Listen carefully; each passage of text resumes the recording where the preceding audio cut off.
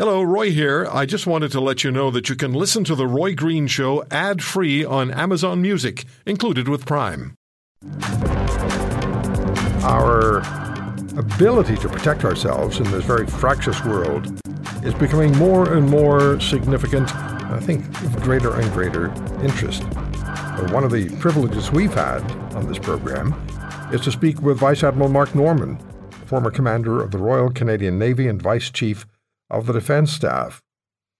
And when we've talked to the Admiral, we clearly hear from him that the Canadian Armed Forces' lack of world-class warfighting equipment in this increasingly unstable world significantly alarms him and others in the military world. And in March of this year, Admiral Norman, delivered a major speech at the annual Conference of Defence Associations Institute in Ottawa. And the Admiral provided me exclusive access to the speech. And what he said, in part, in the very beginning, Admiral Norman, thank you for coming on the program. What you said at the beginning of the speech is, we're not taking defense and security seriously in this country, and our way of life is in jeopardy as a result. That's quite the opening. Yeah, Roy, and I wish it wasn't necessary to be so stark, but that is unfortunately the place we found ourselves in. And there's really two elements to this. One, what's at stake, and as I alluded, it is much bigger and deeper than territorial sovereignty or physical security. This is all about our way of life as a Western democracy, and the fact that we have, for decades, underinvested in defense and security more broadly, and the fact that we've now got a national institution which is fundamentally in crisis, and there's going to be no quick fix to this problem, unfortunately. You've said, in that speech you said, national security is much more complex now, and it goes well beyond the traditional considerations that have allowed our leaders to naively rely on our physical isolation from many of the threats of previous decades. Speak to that, please, Admiral Norman. Yeah, so, Canada has the luxury of geography in two significant ways. First of all, we're surrounded on three sides by water, long distances, either, to Europe or to Asia. And the Arctic is historically has been, if not unusable, certainly hasn't been actively used.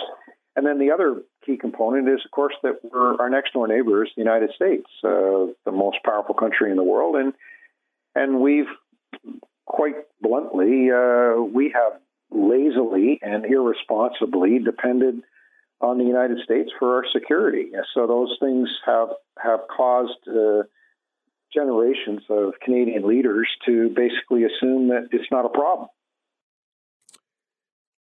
So when you look at what we're looking at today, I'm going to bounce a little bit between 23 and then looking ahead to 2024. When you're looking at what you talked about in March of this year, and we are in December and we're looking into 2024, has the situation at all improved for the Canadian Armed Forces since March? Do you expect improvement in 2024? And maybe I shouldn't even be asking this question, given the fact the federal government has already committed to funding cuts to the Canadian military. Did I just answer my own question? Well, yeah, I think there's sort of two elements to this. Is the global security situation likely to improve in the next year or two? I would submit absolutely not.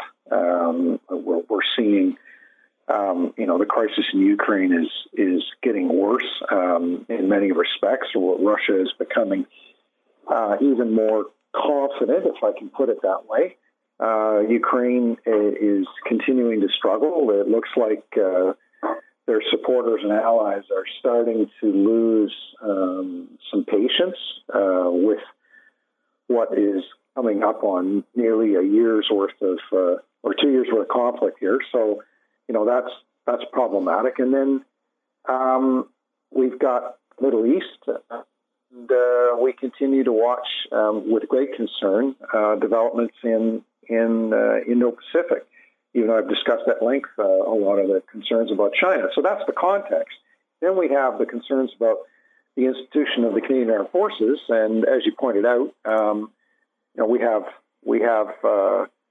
a budget that has been growing over the last decade or so. It's not growing enough, and then we have seen fit. The government has seen fit to implement a short-term cut, which, will have an impact. It's going to have an impact immediately on some aspects of defense, but more importantly, it's going to have a medium to long-term effect in terms of underinvestment in maintenance and training and a variety of other things.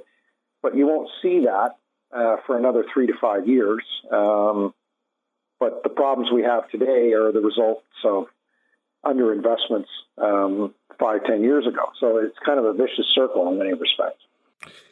What are your thoughts, Admiral, on the situation with Israel and Hamas following October the 7th and Israel's military response to eradicate Hamas? You've seen the reaction that's happened across this country and around the world, and it's continuing. What is your assessment of that? Yeah, I have a number of concerns, Roy. First of all, as it relates to the actions that are underway right now,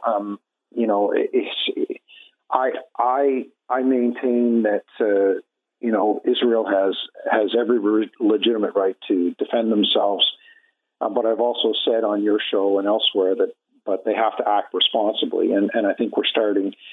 We're seeing that their stated intention of rooting out Hamas and basically destroying it is beyond ambitious, and the cost of doing so is just horrific. And so this is a challenge with respect to the world community. With how far do they continue to allow Israel to heap the devastation that they're laying on the Palestinian people in the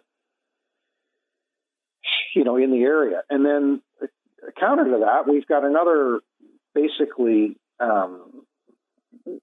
horrible terrorist organization that feels that they're above the rules and expectations of international conduct, and they do need to be rooted out. But the problem is that it's the people who are stuck in the middle of all this. So we're also seeing a shift in Canadian popular opinion. We're seeing political leadership that seem to be unwilling to take a firm stand and to single out, Hamas for what they are, and that disturbs me. And we're seeing, I think, a generational shift in terms of what has been traditionally steadfast support for Israel, and we're starting to see an increasing degree of, I would call it naive support, not so much for the Palestinian people themselves, which is completely understandable, but the fact that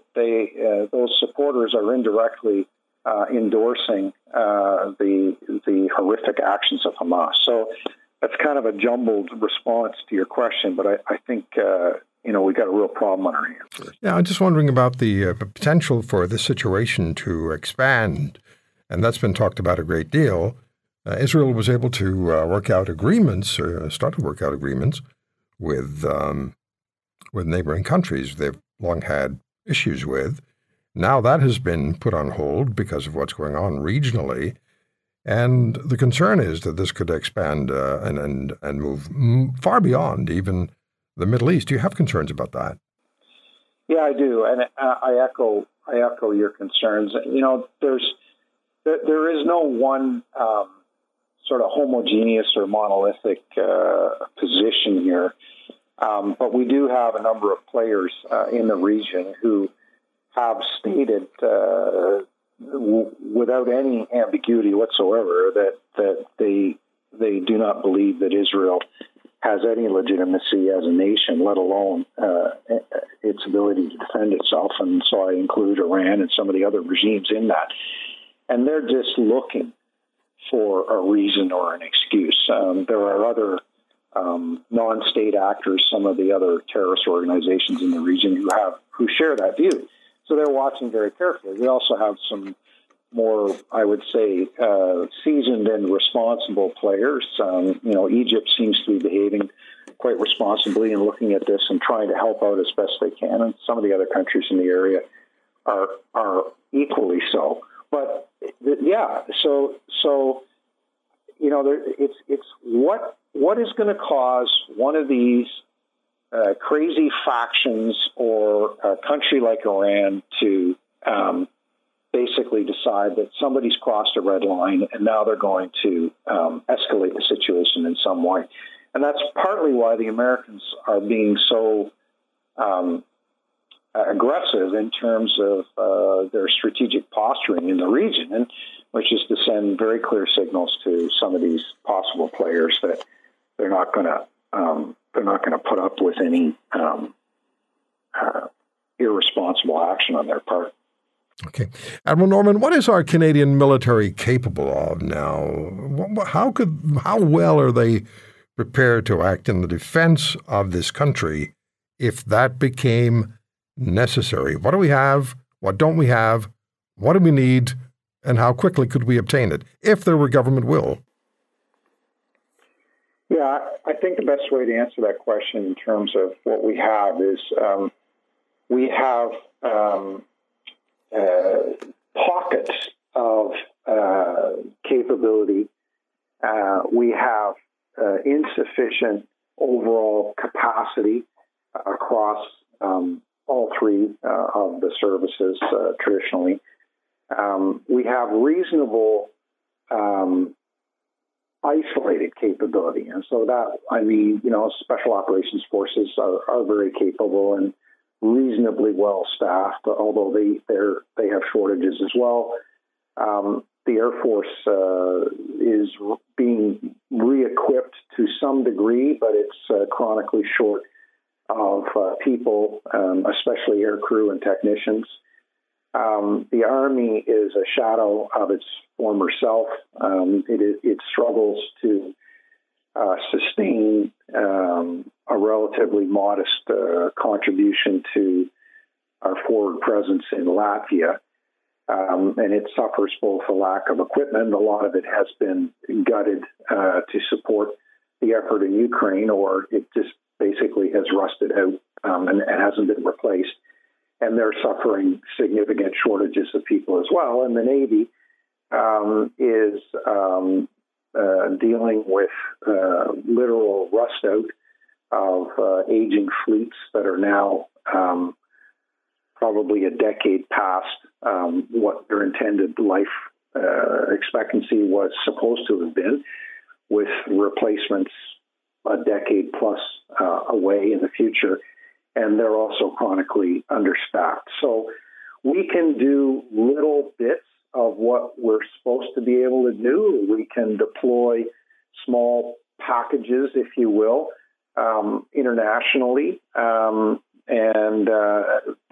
we don't have the bench strength. And then domestically, there's a significant shortfall in terms of the kinds of capabilities that are required to protect North America in terms of aerospace defense, in terms of maritime defense. So, unfortunately, it's a pretty sad state of affairs. In the simplest terms possible, it is a perfect storm with respect to massive shortages of people, underinvestment that has caused the existing fleets to be obsolete or completely ineffective, and a woefully slow and inadequate procurement system. It can't be fixed overnight, even if there was a will to do so, and even if a government was prepared to throw billions of dollars of extra money at it. And I'm not advocating for that, because there are so many broken systems inside the overall processes of recruiting and training and procurement and everything else. This is going to take decades to fix, and it's going to take a lasting commitment that has to span multiple mandates of different governments. So this has to stop being a political issue, and this has to be treated as a strategic issue that affects our national interests at their core, and we need to start behaving seriously. Are you confident we're going to do that? What level of confidence do you have that politics will be set aside in the needs of the country and providing the kind of Canadian Armed Forces we require? I have about a minute and a half. Yeah, am I confident? Not really. Do I think it's possible? Yes. And am I optimistic? Yes. However, I really think, to be quite blunt, we need a swift kick in the rear end.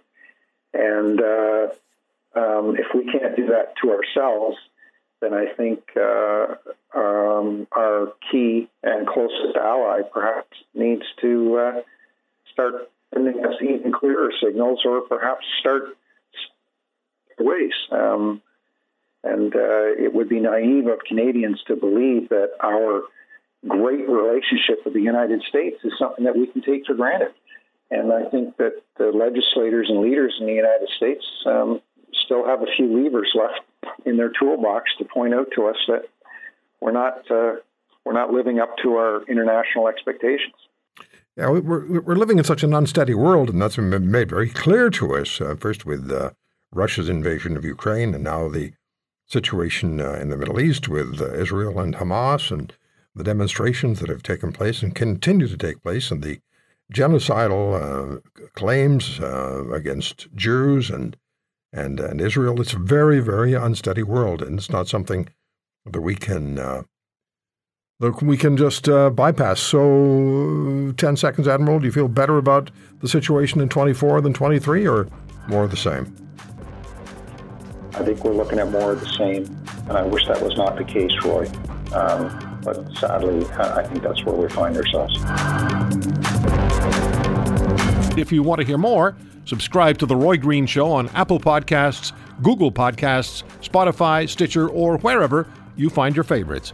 And if you like what you hear, leave us a review and tell a friend. I'm Roy Green. Have a great weekend.